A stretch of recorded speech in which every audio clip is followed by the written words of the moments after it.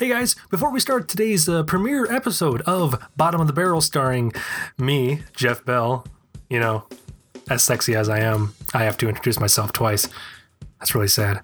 Anyways, before we start, I have a little housekeeping to do. We have a very, very special, brand new, awesome show, besides the one that you're going to listen to now, coming to the Ghost Hat Network. And it's called Cube Pushers, starring our good friend Bill Corey, who, if you listen to the Green Rumors first episode, we were interviewing him, and now he's got his own podcast, kind of talking a little bit about games and board games and card games. Awesome stuff, very cool. I shouldn't even bother telling you about it because, frankly, his commercial that I'm going to play in 10 seconds here is going to be even better than anything I could possibly say. So get ready, listen to that, and then stick around for my amazing review of Starcrash. So, well, I'm going to stop. Okay, here we go. Bye-bye.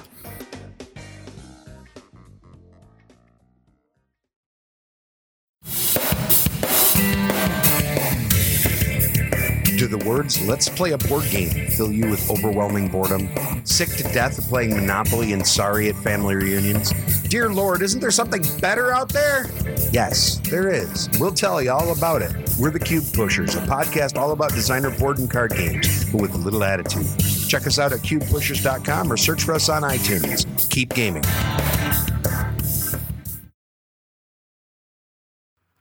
Space scenes, action, princesses in distress, the Emperor.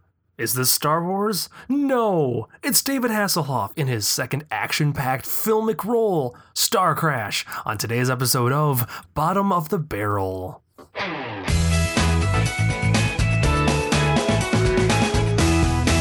Hello and welcome to the very first episode of Bottom of the Barrel, the show where we find terrible, but very enjoyable films on Hulu and Netflix and present them to you in a short, concise review, hopefully trying to spread the word for these little-known gems.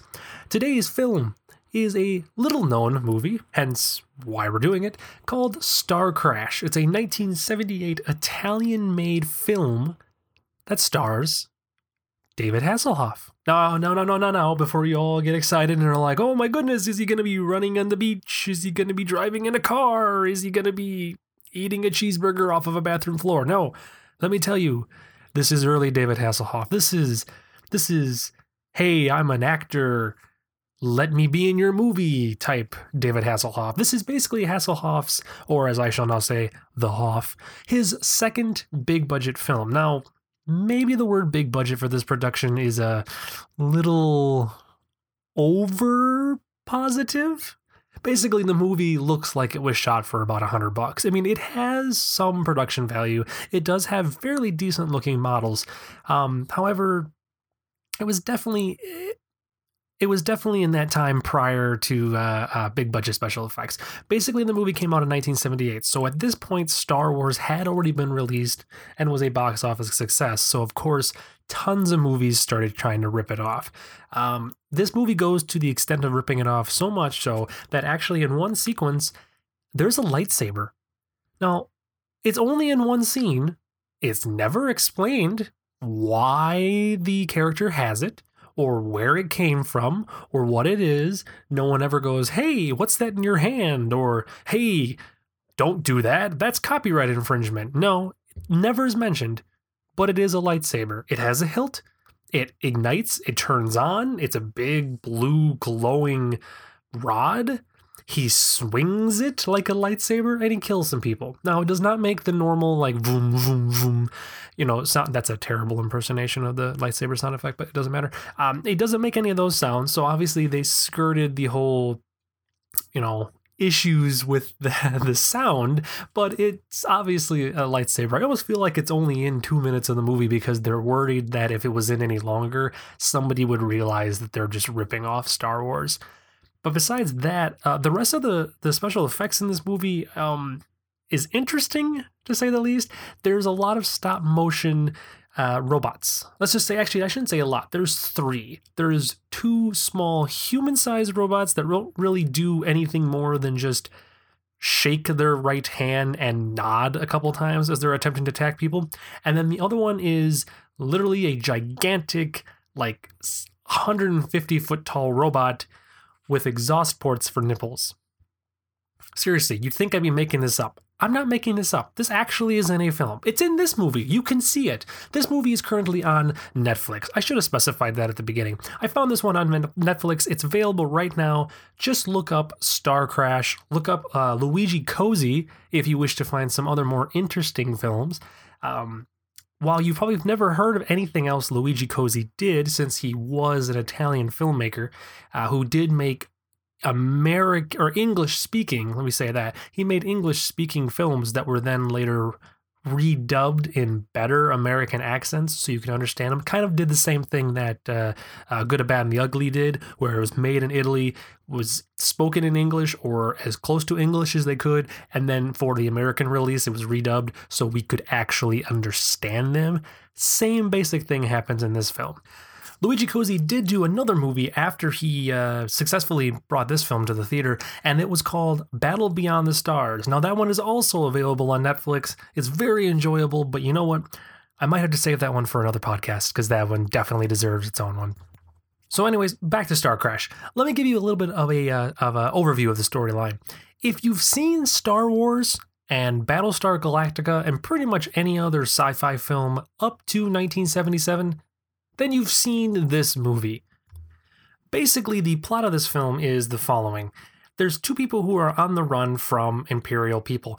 The people themselves are actually hired by the Emperor to destroy a mysterious super weapon that will threaten the existence of the universe. And while they're at it, they are hired to recover the Emperor's missing son. Sound kind of familiar? Sound kind of like the roles are just a little reversed? Well, basically, it's because it is. In reality, it is the plot of A New Hope. There's two people here. They have to stop a giant, mysterious weapon of some kind and save the missing offspring of somebody important. That's the plot. That's Princess Leia. That's Luke. That's Han. They have ships that fly through space. The only difference is, the only difference is the sex is different. But that's the point. It's so stupid and so obviously a ripoff of Star Wars that it's an amazingly funny film. The special effects make you laugh. They're so badly matted. They're so badly animated. There is a point in the film where there's the sequence for like 4 minutes of ships taking off, and they're literally looping the same ship taking off, like from two angles, not even from multiple angles. You literally see the same ship take off in the same angle twice. It's ridiculous. It's so hilarious. And the robot police officer. Ooh, that's just no spoiler. I'm just rambling now about this part of the film, because if it sounds like it's kind of jumping all over the place, it's because that's how this movie actually was. There was points where you just were like, what, okay, now we're here, okay. And I know there's clips of it on YouTube, so find it on YouTube. Hell, don't even find it on YouTube, just put it on Netflix. It's that great of a film. But there's a police officer who's also a robot, and this robot, who looks like a giant Mr. Coffee machine, befriends the two space vigilantes, if you will. But the funniest thing about his character is he's got a completely cliche redneck Southern accent. For no reason. There's no explanation. Like, was he created by a bunch of rednecks? We don't know. It's just that's the ridiculousness of it. And the best part of this whole film, let me tell you, is there's two things that are the best part. There's so much about this movie I love that I get confused. Let's do number one. Number one, the main guy whose name I have no clue what it is, because they really don't go. I think they mention it one time in the beginning of the movie. After that, don't care. Never mention it again. He basically looks like the Fourth Doctor. Now, for those of you who don't know what I'm talking about, look up Doctor Who, look up Fourth Doctor. You'll see this crazy guy with curly hair, probably wearing a funky colored, outfit and scarf. And that's basically what this guy reminded me of. I really felt like he was modeling himself after a Doctor Who. Like he was trying to try out for the next Doctor Who. That's the mental image I got, because he's kind of quirky, he's goofy, he laughs, he thinks everything's funny, which is just weird. Even in the middle of like death, he thinks it's funny.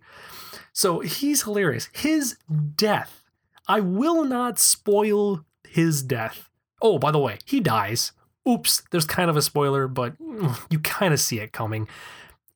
His death, now you'll get fooled because you'll think he died earlier in the film for like 2 seconds, and then you'll realize there's no way in the hell he's dead. So keep watching. When he actually does die, the way he goes out is funny. Not the way he gets killed, but what happens as he dies is funny. If anybody has watched any sci-fi television show, specifically from the late 80s to the early 90s, which was on NBC and involved a guy who liked to travel through time by leaping, wink, wink, nudge, nudge, then you'll see why his death is hilarious. Because he just doesn't die normally. No, that'd be too good. So that's the first thing I love about this film. Second thing I love about this film. The villain's big, mysterious spaceship. Now, you think Star Wars, giant sphere. Makes sense. Kind of a planetoid, moon-shaped thing. Got it. That travels through space. There's a gravity to it. There's logical reasoning for why it would be a giant sphere that would travel through space. Okay. This movie, the villain's super ship is a giant, wait for it, hand. I'm going to give you 2 more seconds to let that sink in. Okay? It's a giant hand. It's literally a giant rectangle with 5 digits sticking up. Which, I know what you're thinking. Oh, well, maybe it looked kind of like a hand, but it didn't mean it. No. The fingers clench shut at one point, so it forms a fist. Does that prevent them from blowing the ship up at the end? No, they still do. Which, by the way, they blow up by sending 1 to 2 person personal carriers rocketing through space and crashing through this giant hand-shaped space station's glass windows. They just bust through. Does it suck people out? Does it screw up the interior atmosphere of the ship? No, they're just fine. They just bust through this glass and they keep fighting. Is there any purpose for the ship to be shaped like a giant hand? No, none that I can absolutely see. I can't see any reason. The only thing I could come up with was that maybe the hand, and they'll build another giant hand, but that'd be like for the sequel, and maybe at one point, those 2 hands would get together with the Death Star and play catch. That's the only thing I could think of. That's the only logical answer I could come up with in my head while watching this movie. It's just what? That's all I have to say. And I don't even want to go into any more detail because this movie is so just mind-blowingly terrible that it's amazing.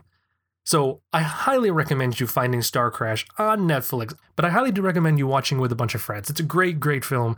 Very funny. You will think it's hilarious. I promise you. If anything, because of David Hasselhoff's amazing early days acting. Not that he's really gotten that much better, but he's still very funny in this movie. And with that, we come to the end of the first episode of Bottom of the Barrel. I do thank you for listening. If you do have any suggestions for any other films that you might have found on Netflix or Hulu, we take either one of them, please let us know by sending us an email at goodmovies@ghosthat.net. That's goodmovies@ghosthat.net. I'm not really sure why I repeated it, but some of those people like to, hear it twice in order for them to understand. Maybe you're one of those people. I don't judge. I also don't discriminate. I also don't hate against terrible movies, hence why I'm doing this. But anyways, I digress. What does that actually mean? Does anybody? I'm sure everybody knows. I say it all the time. I think I use it in the correct context. I just, it's one of those things. Anyways, thank you all for listening to the very first episode of Bottom of the Barrel. I am Jeff Bell, and I shall see you next time with another great, amazing, and terrible, terrible film. Good night, everybody, or good day, or good afternoon, whenever you listen to it. That's the problem with the internet. It's kind of up in the air. So anyways, goodbye.